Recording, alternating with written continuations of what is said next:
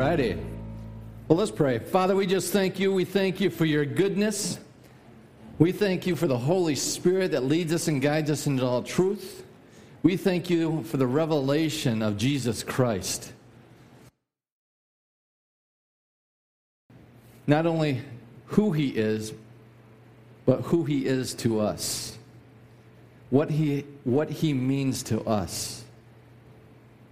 That our lives are forever changed because we met Jesus. Father, we thank you for the written word. And we ask that as we preach the written word this morning, that it reveals the living word within your people. Be glorified, be magnified, be lifted up. In Jesus' name, amen. Amen. Well, we're going to be talking about a subject that every single person deals with. And that's guilty conscience, condemnation, guilt, the weight of guilt. And the question that we have to ask ourselves, because many of us have been taught that this is the source of our guilty conscience, is God. Is God the source of our guilty conscience? And we know that Jesus desires for us to have life and life to the full, life, the abundant life, a fruitful life, right? But if our hearts, our minds get contaminated with unhealthy thinking, it contaminates our harvest, our life.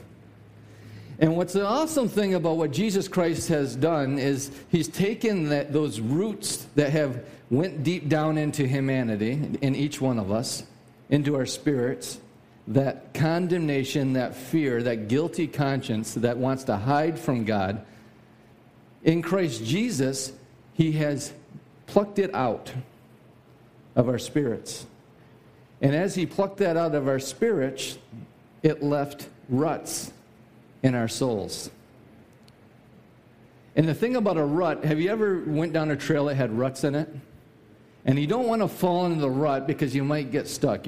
You try to stay off the ruts, you try to stay to the side, and the ruts are filled with water and mud, but every once in a while you slide back down into the ruts, and then it causes trouble. And we got to create some new ruts in our thinking, in our minds, so that we fall down into positive ruts, a positive path, rather than the negative ruts that we have built through life and through man-made religion. So these ruts that left a mark on the way that we think, the way we interpret life, the way we interpret God, there's many of them. One of them is the roots that go down and create stress in our life. And scientific research has linked excessive stress to various conditions, including cardiovascular disease, hypertension, elevated cholesterol levels, stroke, skin eruptions, migraine, sexual impotency, and infertility. So even science, even man's attempt to understand the human nature has linked high levels of stress to being unhealthy in your life. And then fear. Fear is a deeper root. It goes deeper than stress. And fear can manifest itself in the form of panic attacks or perpetual state of anxiety. It can also result in prolonged insomnia,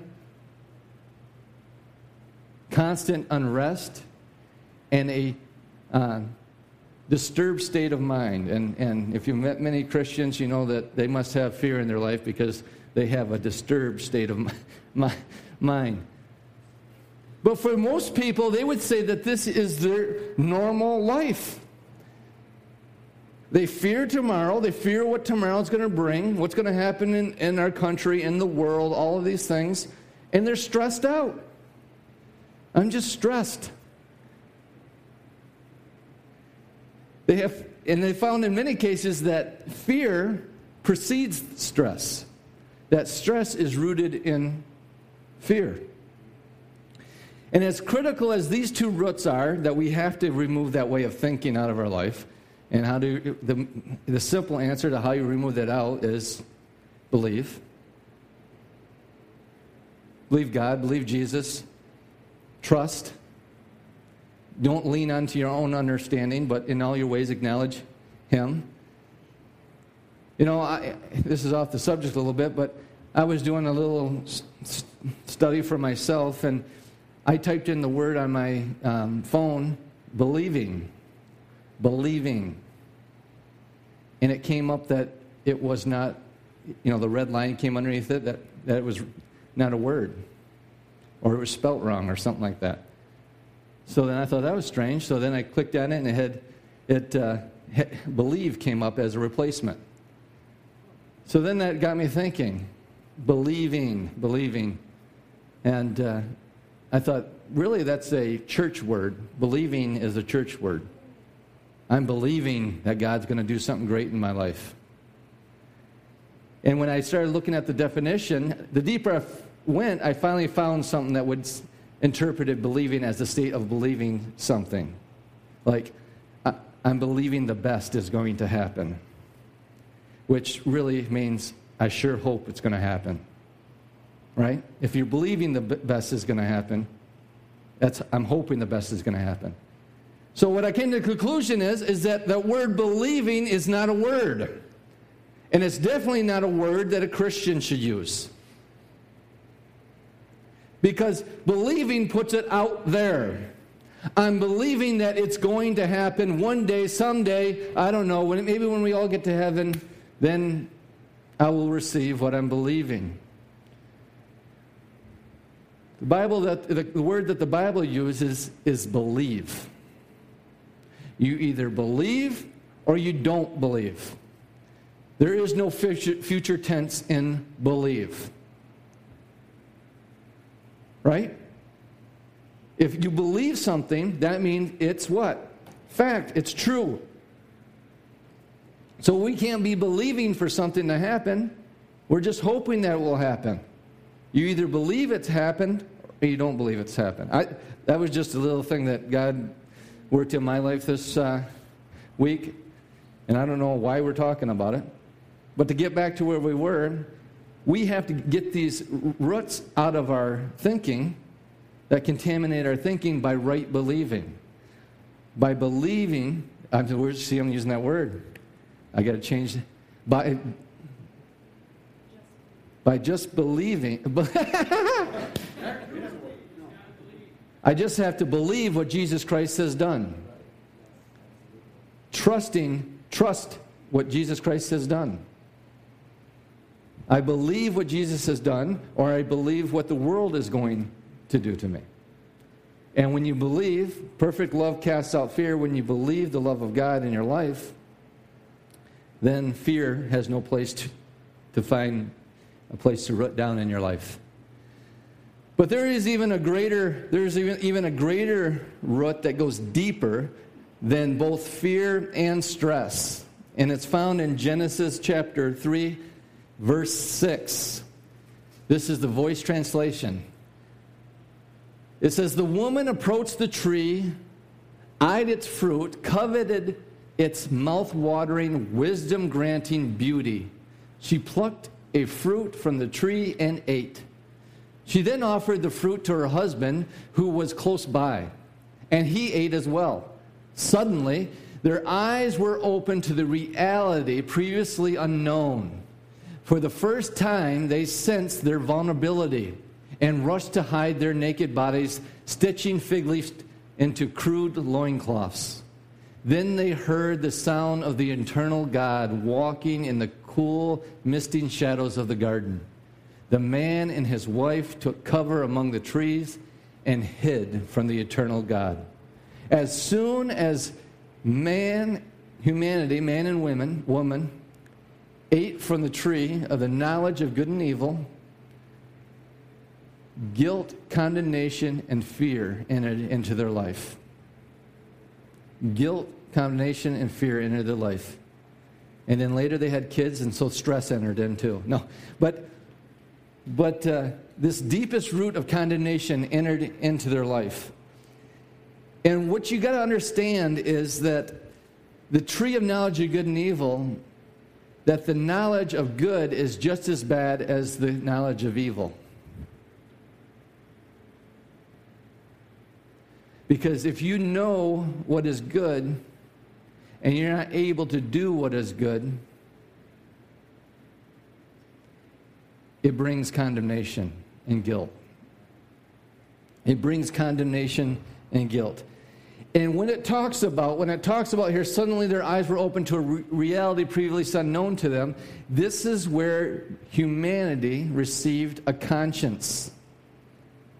A conscience. God, through them wanting to be their own God, to know the difference between good and evil for themselves instead of in relationship with God, they received a conscience so they would know what is good and what is evil. In humanity, in each human, there is a knowing of what is good and what is evil. Now, you can sear your conscience. The Bible talks about searing your conscience to where you are no longer feel guilty to evil things that you do. But before you get to that point, you had a conscience that said, this is wrong. I should not be doing this. And you can sear yourself to the knowledge of good in the earth.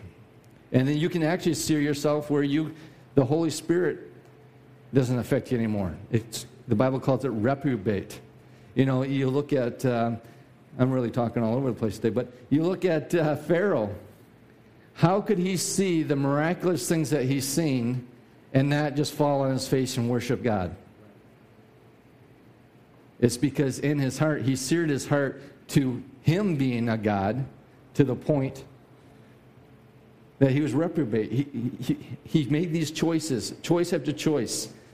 And what's interesting is when you read that account, it says that Pharaoh hardened his heart. And then after the 2 times that Pharaoh hardened his heart, then it says God hardened his heart. How did God harden his heart? By continuing doing the same thing that he was doing to Pharaoh before when Pharaoh chose to harden his heart. So anyways, that's an answer for some people's questions there. Why does the Bible say that God hardened Pharaoh's heart? Well, it literally says that Pharaoh hardened his heart before God did it. So this guilty conscience, this conscience that is guilt-ridden, it gives this idea that we deserve punishment. And we either expect God to punish us or we ourselves will self-punish ourselves. There's a lot of people to this day still whip themselves as penance. They'll crawl on broken glass praying. In some third world countries, there's people that literally go through they crucify themselves during the Easter season, trying to earn God's forgiveness. That's what guilt can do to you. But as devastating as all of that is, the number one thing, the worst thing that guilt can do to you is what it did to Adam and Eve and cause a man to run and hide from God. To run and hide from God. So does God make us feel guilty? Is the source of our guilty conscience God? Did Jesus sneak out of heaven against his Father's wishes and come and die for us? Because God wants us to feel guilty. No, of course not.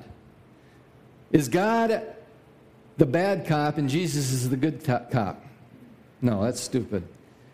But this is the religious picture of our Father, our Heavenly Father.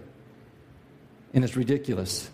The Father and the Son do not have different agendas. They are united in heart, both full of grace and truth. Jesus says, if you've seen me, you've seen the Father. And who's his Father? His Father was God. But what about the Holy Spirit? See, we think that the Holy Spirit is the divine sheriff. That he just shows up to point out all of our missteps, the things we've done wrong. That's the job of the Holy Spirit, to be the heavenly nagger, to nag you that you're not doing it good enough. You're falling short. That you've sinned and that you have lost fellowship with God. And we're going to find out that that's not true either. And you're sitting there thinking, Chad, I know that the Bible says that the Holy Spirit convicts us, that He convicts us of our sin. Well, in John chapter 16, verse 7, it says, "But I tell you the truth, it is to your advantage that I go away, for if I do not go away, the Helper will not come to you," speaking of the Holy Spirit. "But if I go, I will send Him to you, and He, when He comes, will convict the world concerning sin." So the Bible says that the Holy Spirit comes to convict the world of sin. Well, if you want a little bit more guilt-ridden version, we'll look at the 1984 version of the NIV. It puts it this way: "But I tell you the truth, it is for your good that I am going away. Unless I go away, the Counselor will not come to you. But if I go, I will send Him to you. When He comes, He will convict the world of guilt in regard to sin." The problem, this is probably the number one teaching on the Holy Spirit. That the Holy Spirit, the reason why He was given to us, is to make us feel bad. When you sin, the Holy Spirit will convict you of your guilt in regard to sin. But there's a problem. How can the Holy Spirit convict you of something that God says He chooses not to remember?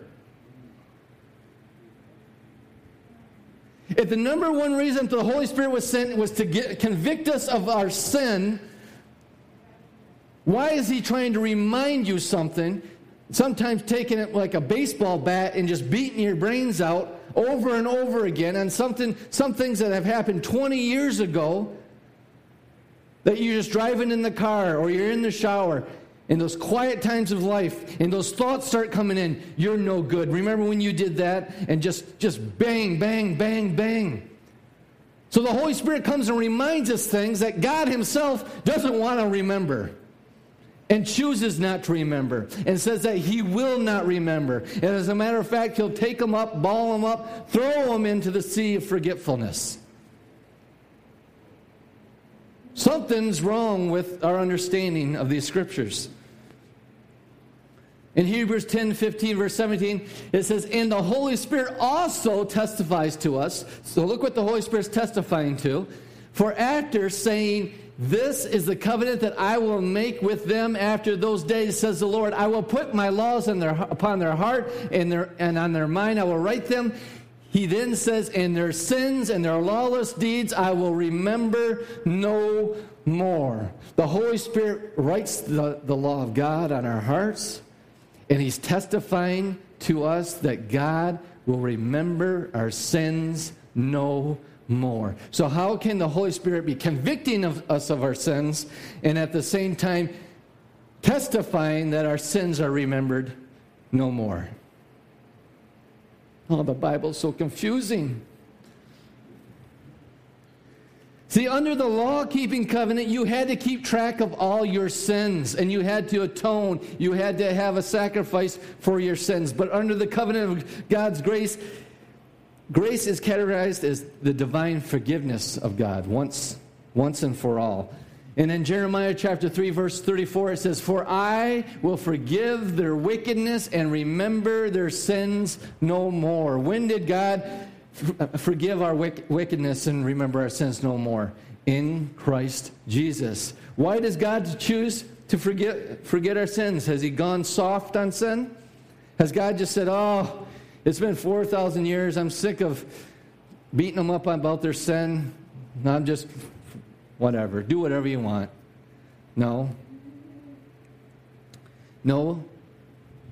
God believes that Jesus Christ finished it. Jesus Christ accomplished it.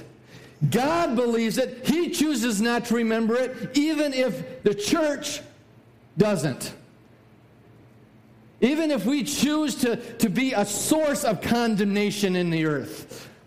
God says, I choose not to remember your sins anymore. In Christ Jesus, there is no condemnation to those that are in Christ Jesus. No condemnation in Christ Jesus. But if you come to the church, you can find lots of it. So if there's no condemnation in Christ Jesus and the church is filled with condemnation, maybe the church isn't in Christ Jesus.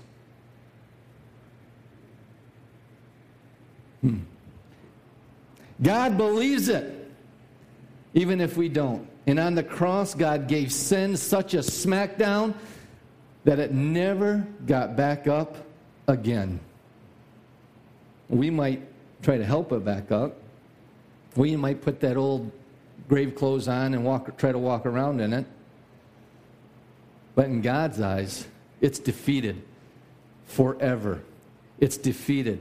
Now, Satan's still alive. He's still in the earth. And our job is to walk around in victory.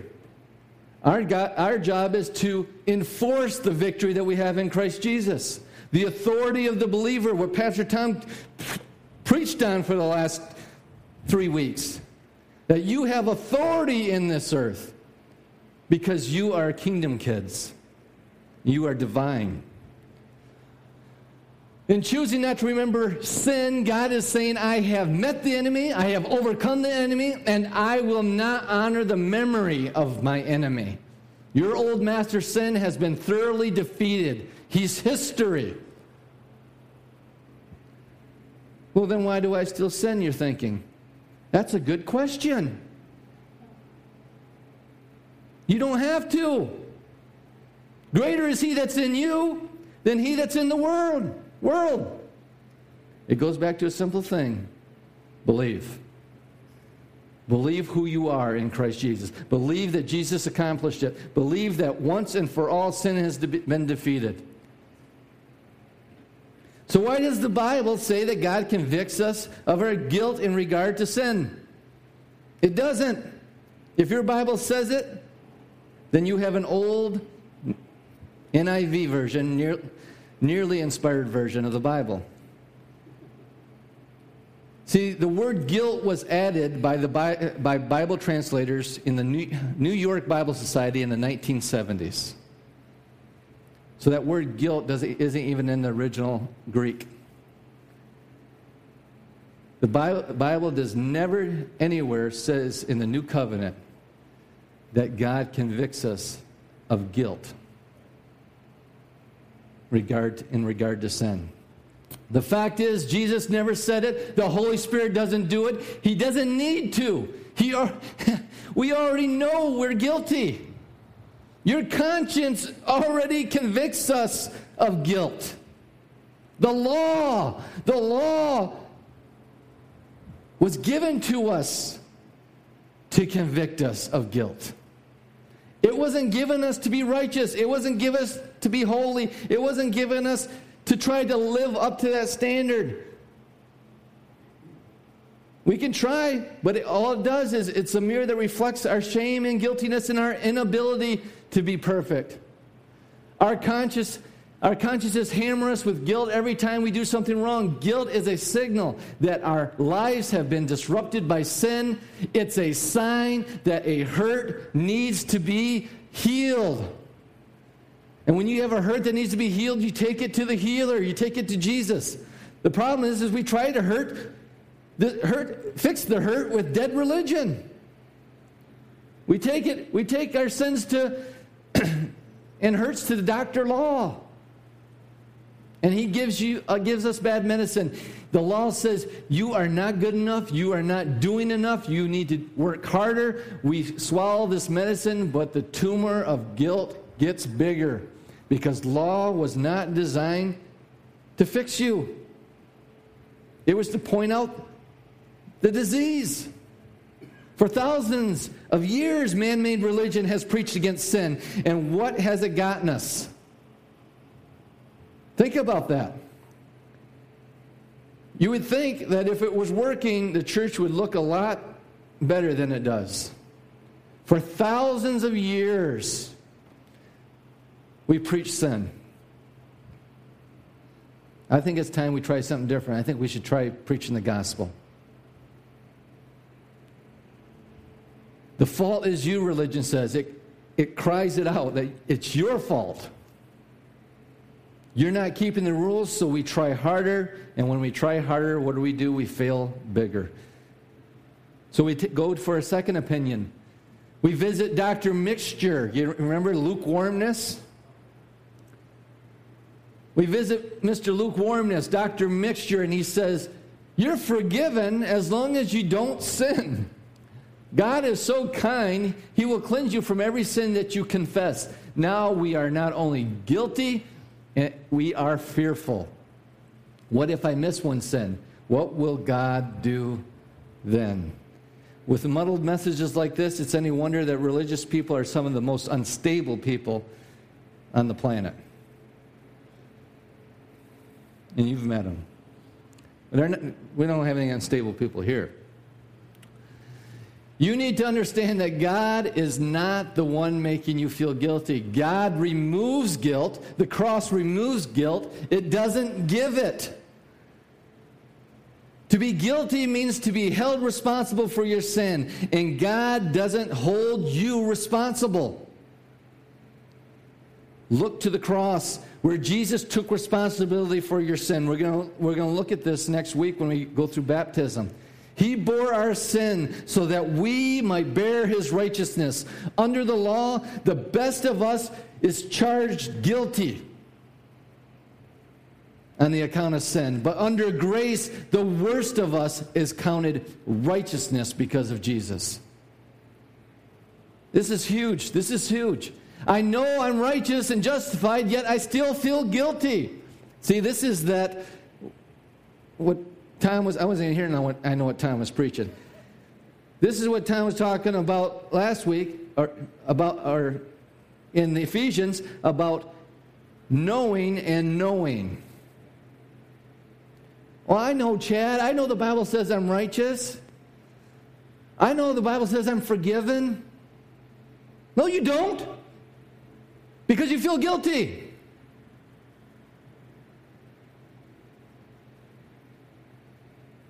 Right? If you're righteous, you can't be guilty. You can't feel guilty if you believe you're righteous. And you know what? If you believe you're righteous, guess what? You'll sin not. It's faith. Now you know why the scriptures, we've quoted them for years. The just shall live by faith. The justified shall live by faith. Are you justified? Yeah, I'm justified, Chad. Then believe it. You are justified. You are not guilty. You are forgiven. You are righteous. You are holy. As he is, so are you in this world. Now live like it. That's good news. The feeling of guilt is a symptom of unbelief. When you feel guilty, you should think, what do I need to do to be forgiven? You should be thinking, I'm not believing who I am in Christ Jesus. Do you believe that the blood is God's cure for sin? Then believe that it's the cure for guilt. Some of you guys are haunted. And the reason why I know this is because I've experienced it. You're haunted with stuff that happened before you were even born again. What's up with that? Hebrews 10:22. Let us draw near to God with a sincere heart and with a full assurance that faith brings. That trusting, believing in what Jesus Christ brings, having our hearts sprinkled to cleanse us from guilt, a guilty conscience, and having our bodies washed with pure water. Do you believe that? That your hearts have been cleansed from a guilty conscience, and that our bodies have been washed with pure water?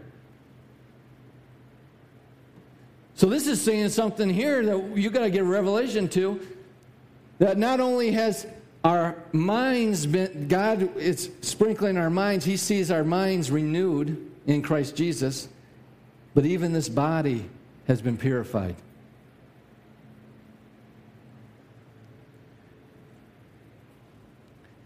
Godly guilt. We need some godly guilt in the church again. Oh, Pastor, you really stepped on my toes this Sunday. I felt miserable when I left church. Oh, I must have really screwed up then. There's no such thing as godly guilt. Some think that God makes us feel guilty for a season in order to bring about a righteous purpose. Oh, so God's a manipulator. The Holy Spirit uses godly guilt to lead us to repentance. Don't you know that? You know, I don't read that in the Bible, but I have read that the goodness of God leads men to repentance.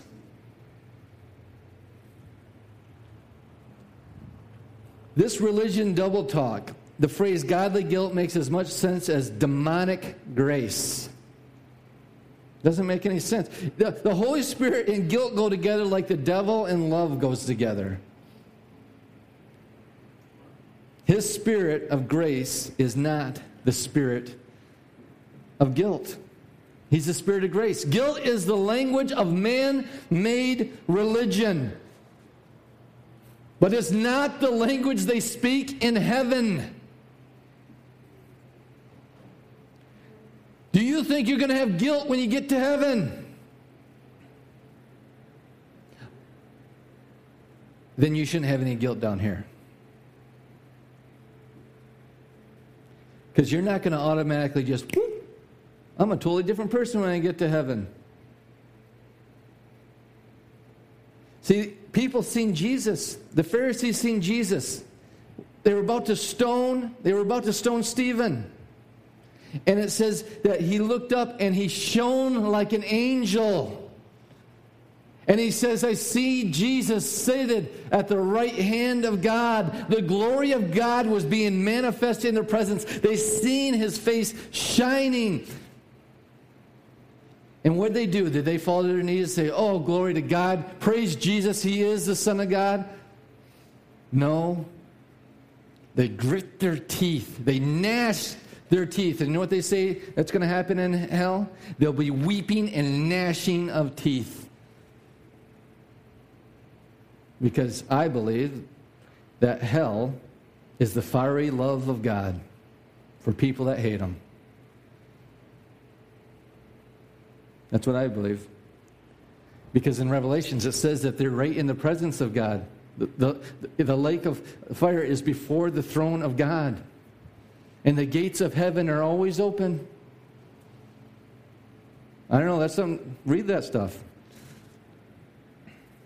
You are a citizen of the heavenly kingdom, so speak like it. When sin points out an accusing finger at you, you need to shout back, look at the cross. When temptation comes knocking on the door, send Jesus to answer it. Because you don't live here no more. You are forgiven. You are cleansed. Have you said this before? I know I've sinned because my conscience has been pricked and I feel bad for what I did. Well, that's good. Is this evidence that the Holy Spirit's conviction? No, it's not. It's evidence that you have a conscience. It's evidence of the fall, actually. The Holy Spirit will never condemn you or pile guilt on your head because of what you did. It would be an admission to defeat, that Jesus Christ did not accomplish it. It would be equal to saying that Christ's work on the cross was insufficient remedy for humanity's sin. But the Holy Spirit does seek to convict, or a better word, convince us that Jesus is the cure for sin. Going back to John chapter 16, verse 7, it says, but I tell you the truth, it is to your advantage that I go away. For if I do not go away, the Helper will not come to you. But if I go, I will send him to you. And he, when he comes, will convict the world concerning sin and righteousness and judgment. Concerning sin, because they do not believe upon me. I used to teach That the only sin that the Holy Spirit convicts us of is our unbelief. But it's really not that he convicts us of the sin of unbelief. He convicts us of the cure for unbelief, the cure for sin. He convicts us of Jesus. It's not the Holy Spirit convicts the world of sin, of unbelief, but rather he wills to convince the world of Jesus. His purpose is to get you to believe Jesus has taken away your sin. Do you believe it this morning? Has Jesus taken away your sin? Concerning sin, he says, see Jesus, believe in him. Believe in Christ's finished work. Don't believe in your own righteousness. Believe in his righteousness. Believe in his ability. Believe in his perfection in what he says. But Chad, you don't understand. I've really screwed up. I've done terrible things. I have some serious sin. Well, that might be true. But look what God says. He says, but where sin increased, grace abound all the more. In Romans chapter 5, verse 20. And look at how the Amplified Version puts it. This is good. But where sin increased and abound, grace, God's unmerited favor, has surpassed it and increased the more and superabound. So does that mean we just go out and sin all we want? You're not stupid. Sin is evil. It's not your nature. It will destroy you. It will lead to death. But it's saying no matter what happens in this earth, no matter how far you've fallen away from God, no matter what you've done, God's grace superabounds it. It superabounds it. Amen. It's really that simple. Either Jesus' one-time sacrifice was the cure for the world's sin, or it wasn't. If it was, there's nothing you can do to improve it. And if it wasn't, there's nothing you can do to add to it. So in other words, there's nothing you can do. So we can all just take a and relax. Either God is big enough and has accomplished it all, or we're all doomed anyways. I choose to believe that God accomplished it. So why do we get so confused about this? I think in part is the reason is the word convict. In English, to convict someone is to declare them guilty of an offense. You are convicted and then you become a convict, right? But this is not what the Holy Spirit does. He doesn't fill prisons, he empties prisons. So what does it mean to say that the Holy Spirit convicts us? The original word means to expose or to bring into the light. The Holy Spirit convicts us by turning the lights on. He does this not to shame you, but to show you the way to life. The Holy Spirit's conviction has nothing to do with your sin and everything to do with God's grace. It's not about the bad things you have done, but the good things he wants to do to you right now. Do you remember the woman caught in adultery? The facts denounced her. The law condemns her.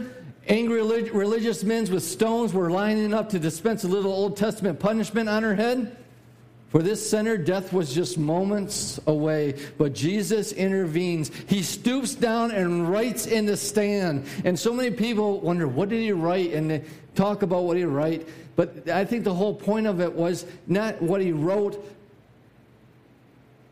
but drawing the attention off from the woman and onto the Lamb that takes away the sins of the world.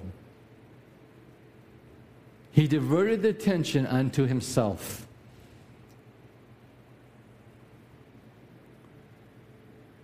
And when condemnation and guilt come in your life, we need to avert our attention to Jesus. And amazingly, when they start looking at Jesus, all the accusers, from the oldest to the youngest, drop their stones and walk away.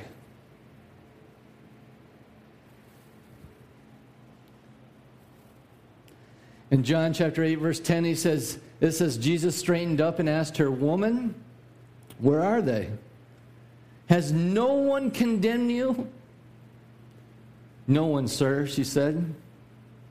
"Then neither do I condemn you." Jesus declared, "Go now and leave your life of sin."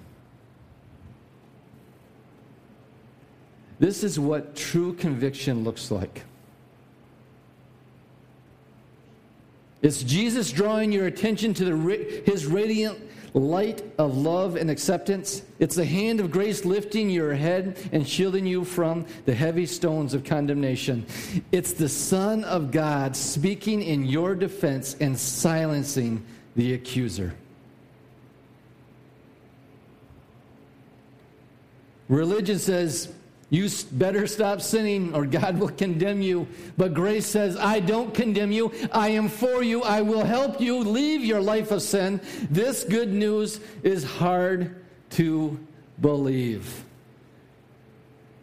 We probably wouldn't be able to receive it if it wasn't for the job of the Holy Spirit to convict us of it.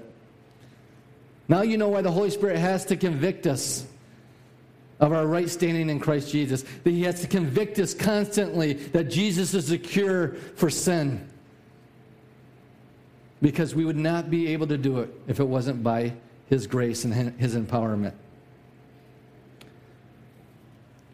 When you sin, your conscience may condemn you, the law may condemn you, religion may condemn you, but while all of this condemning is going on, the Holy Spirit will be there to remind you of your righteousness in Christ Jesus. And if you're sitting here this morning and you're saying, "Chad, I never hear the Holy Spirit convicting me of my righteousness in Christ Jesus," well, maybe you need to tune out to what you've been listening to. You've been so entrenched with religion, the religion of men. You're so entrenched to the voice of the devil, bringing accusations and condemnation to you. I mean, right now, you just received a key this morning. When condemnation comes, when guilt comes, when you're getting beat over the head, you should celebrate. Because you have just distinguished the voice of the enemy. And you can block that out and listen for the still small voice of the Holy Spirit. If you believe, are you going to believe the accuser of the brethren? Or are you going to believe Jesus? Are you going to believe the Holy Spirit? Are you going to believe that the power, this power and the grace of God to sin no more? The Holy Spirit brings the good news that God justifies sinners.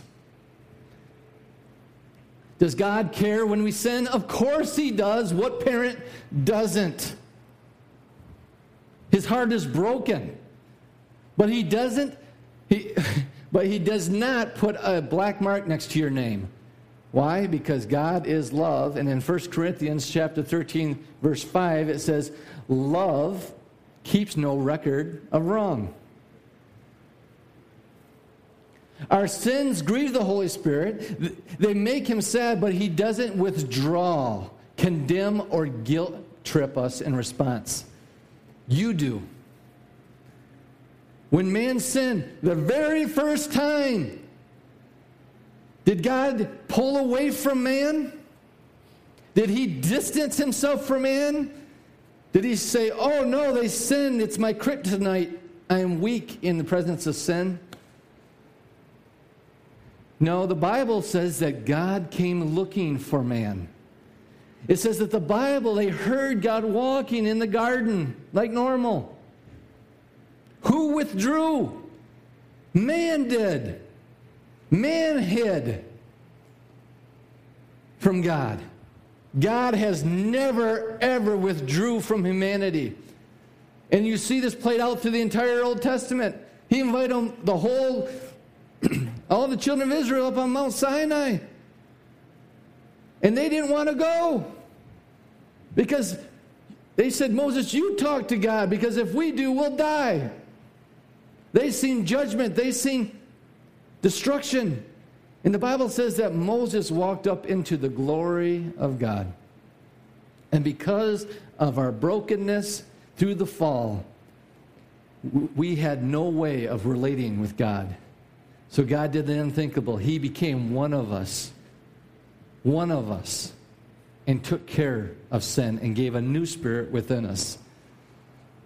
Look what the Holy Spirit writes in the Psalms. In Psalms 103, verse 10, he says, He does not treat us as our sins deserve or repay us according to our iniquities.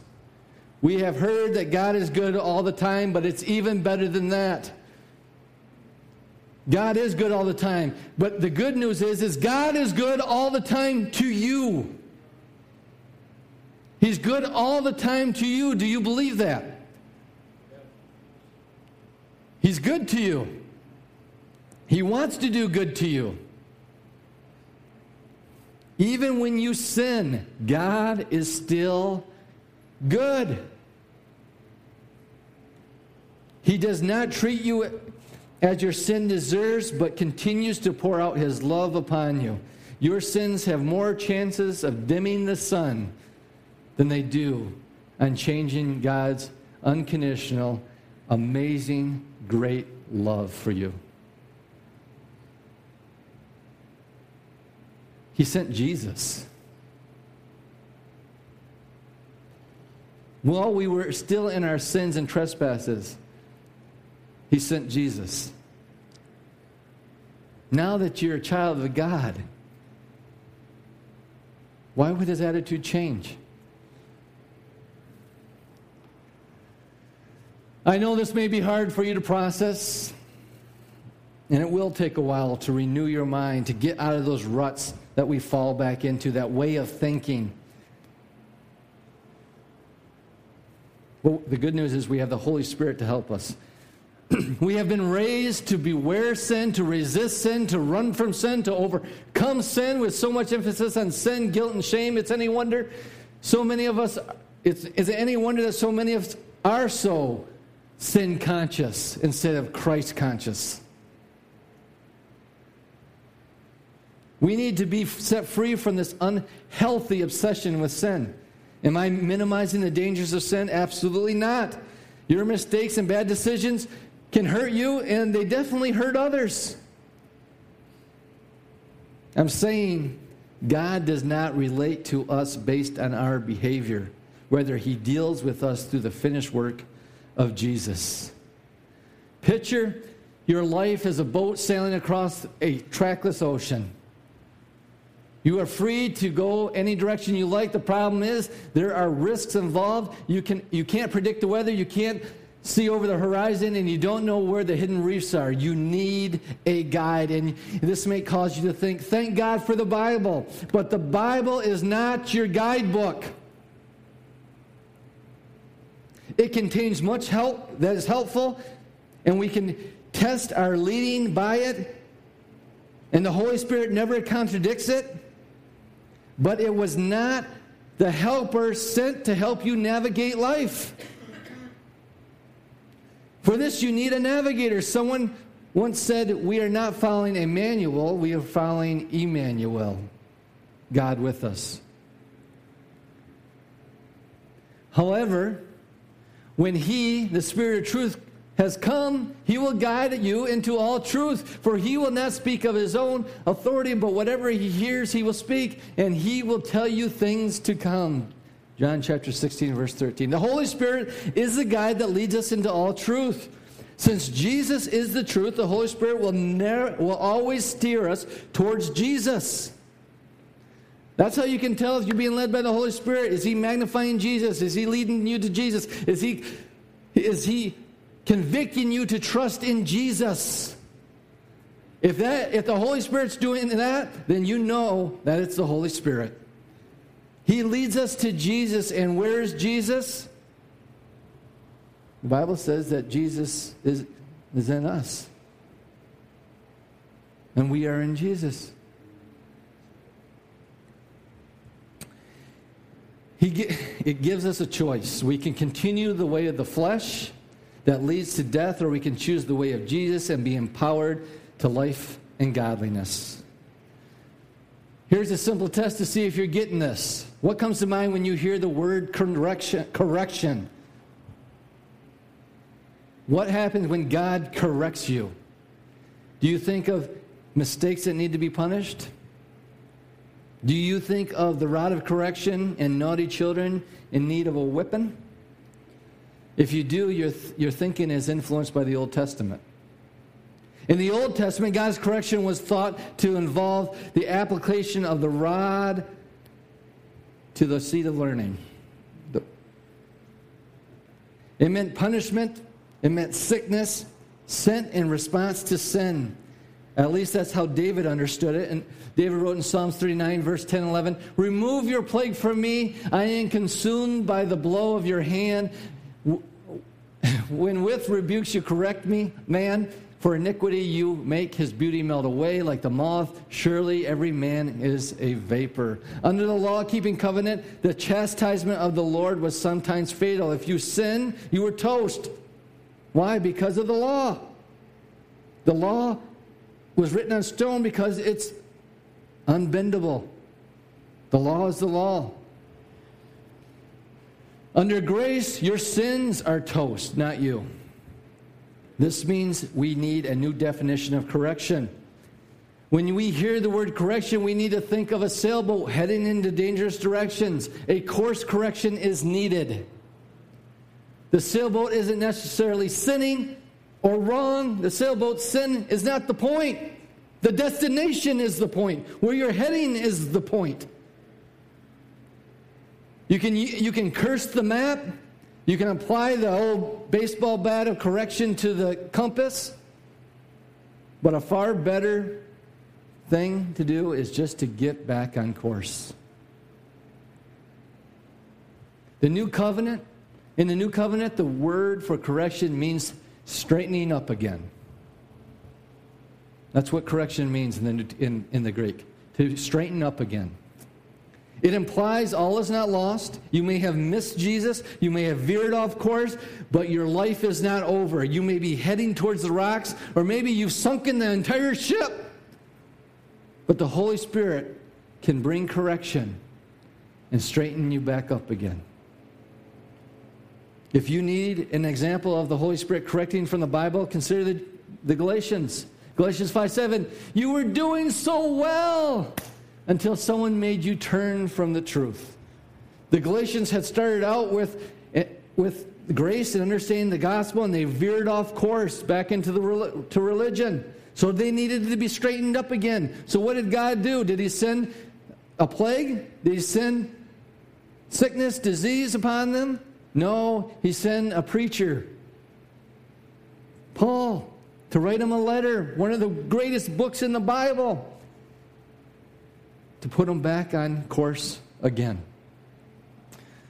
What happens if we do not respond to the Holy Spirit's correction? What happens if we don't heed the Holy Spirit? What happens if we persist to move forward in that dangerous direction? In this case, the Holy Spirit will intensify his warning to the point of bringing a rebuke. Look at this. In Hebrews chapter 12, verse 5, "My son, do not despise the chastening of the Lord, nor discourage when you are rebuked by him." See, when I was in high school, I had a basketball coach, and he would yell at you. And one day he said this, and it just stuck with me till now. He said, "Boys, when I'm yelling at you, you shouldn't be concerned. But if I ever stop yelling at you, that's when you should be concerned. Because that's when he's given up." And God doesn't even yell. But he does bring rebuke if we continue to go down a life of destruction. The Lord doesn't rebuke you for your sin. He doesn't scream, "Look at what you did." Instead, he's not the fault finder. Instead, he will warn you when your sailboat is heading towards destruction. Look where you're heading. Watch out. We can see this threefold ministry of the Holy Spirit in the Ephesians church.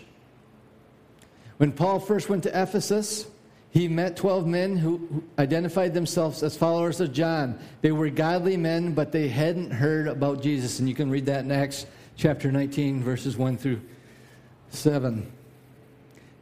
They weren't walking on all the truth. They needed the Holy Spirit's guidance. And through Paul, they got it. The result was a new church. Sometime later, Paul wrote to the Ephesian Christians, and look what he wrote.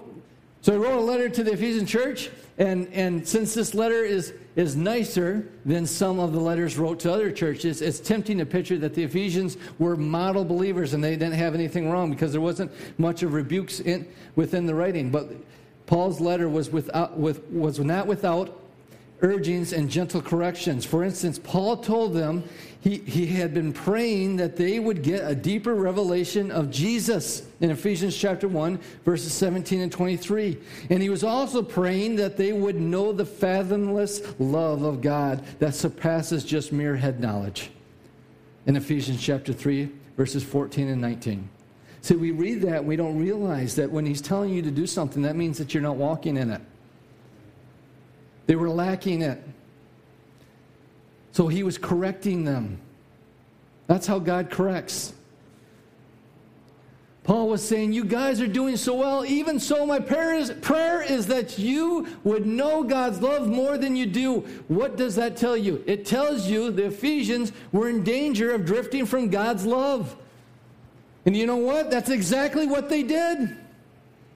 You fast forward to the revelation of Jesus Christ. The last book of the Bible, Revelation chapter 2. And we find the Ephesians have well and truly wandered away from the love of God. And look at what the Holy Spirit says now. To the angel of the church of Ephesus write, these things says he who holds the 7 stars in his right hand and who walks in the midst of the 7 golden lampstands. I know your works, your labor, your patience, and you cannot bear those who are evil. They were doing so well, just like Paul was writing to them. And you have tested those who say they're apostles and are not, and have found them liars. And you have preserved and have patience and have labored for my name's sake and have become weary. And have not become weary. Nevertheless, I have this against you. You have left your first love. Remember, therefore, from where you have fallen, repent and do the first works, or else I will come quickly to you and remove your lampstand from its place unless you repent. That church was not going to exist anymore if they did not return to the love of Jesus. And it wasn't us walking in more love. It was us walking in more of the knowledge of how much God loves us. We find the Ephesians have truly wandered away from the love of God. They have gotten so busy with religious stuff. Sounds like many churches. They get so busy with religious stuff, they have become loveless and graceless. This is a disaster. They are now well past the need for guidance and gentle correction. What they need is a full-blown rebuke, and that's what they got. And that's exactly what Jesus gives them. And that's what Jesus does to us. He doesn't bring calamity. He doesn't bring destruction. Sin brings calamity. Sin brings destruction. He just brings the gentle rebuke. He turns the lights on. He brings the course correction. He speaks to us. He speaks to us through people. He speaks to us through our kids. Have any of you had the lights turned on by your kids? Jesus says they have forsaken their first love and need to remember the height from which they have fallen. In other words, they need to turn their ships around and return to the high place of God's love and grace. Well, we're closing. The gospel declares that if you do make a mess of your life, Heavenly Father will not heap guilt and condemnation upon you, but will point to Jesus, this finished work, that you may receive the abundance of grace and the gift of righteousness, causing you to reign in life through the one, Jesus Christ. Amen.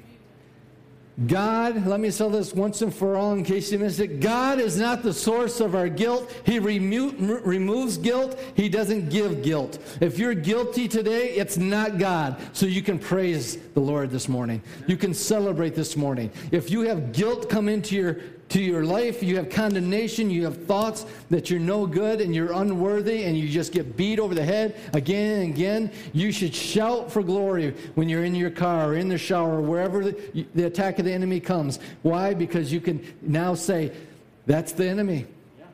That's the enemy attacking me. That's my own conscience attacking me. That's not my born-again spirit.